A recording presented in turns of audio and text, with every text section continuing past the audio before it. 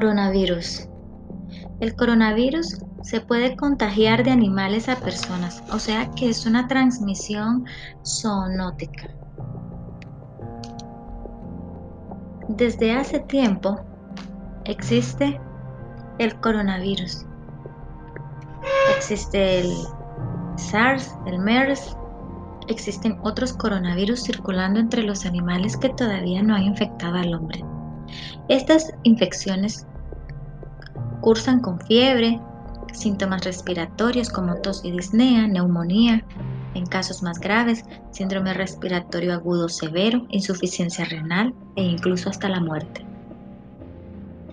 ¿Qué es el COVID-19? Esta es una enfermedad infecciosa causada por el coronavirus descubierto recientemente. Tanto el virus como la enfermedad eran conocidos antes que estallara el brote en Wuhan, China, en diciembre del 2019.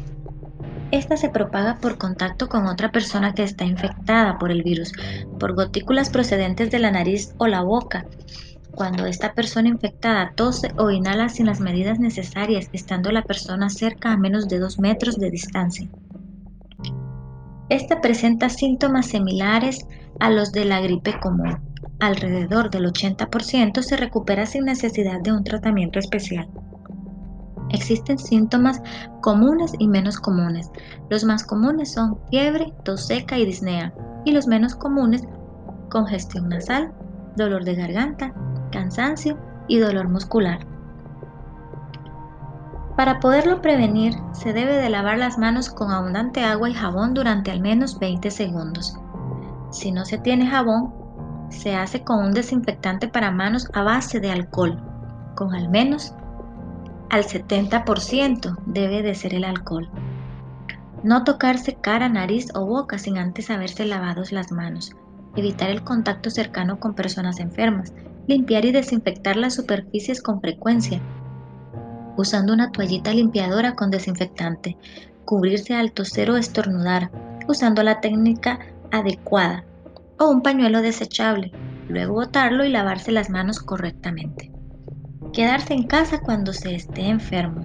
Usar cubreboca únicamente si se tienen los síntomas de COVID-19 para no contagiar a las personas que están sanas.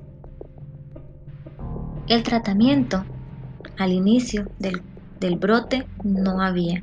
Sin embargo, ahora ya están las vacunas. Se debe de tener también mucho reposo, beber mucho líquido, lavarse las manos frecuentemente. El ingreso al hospital se da únicamente en los casos graves de coronavirus.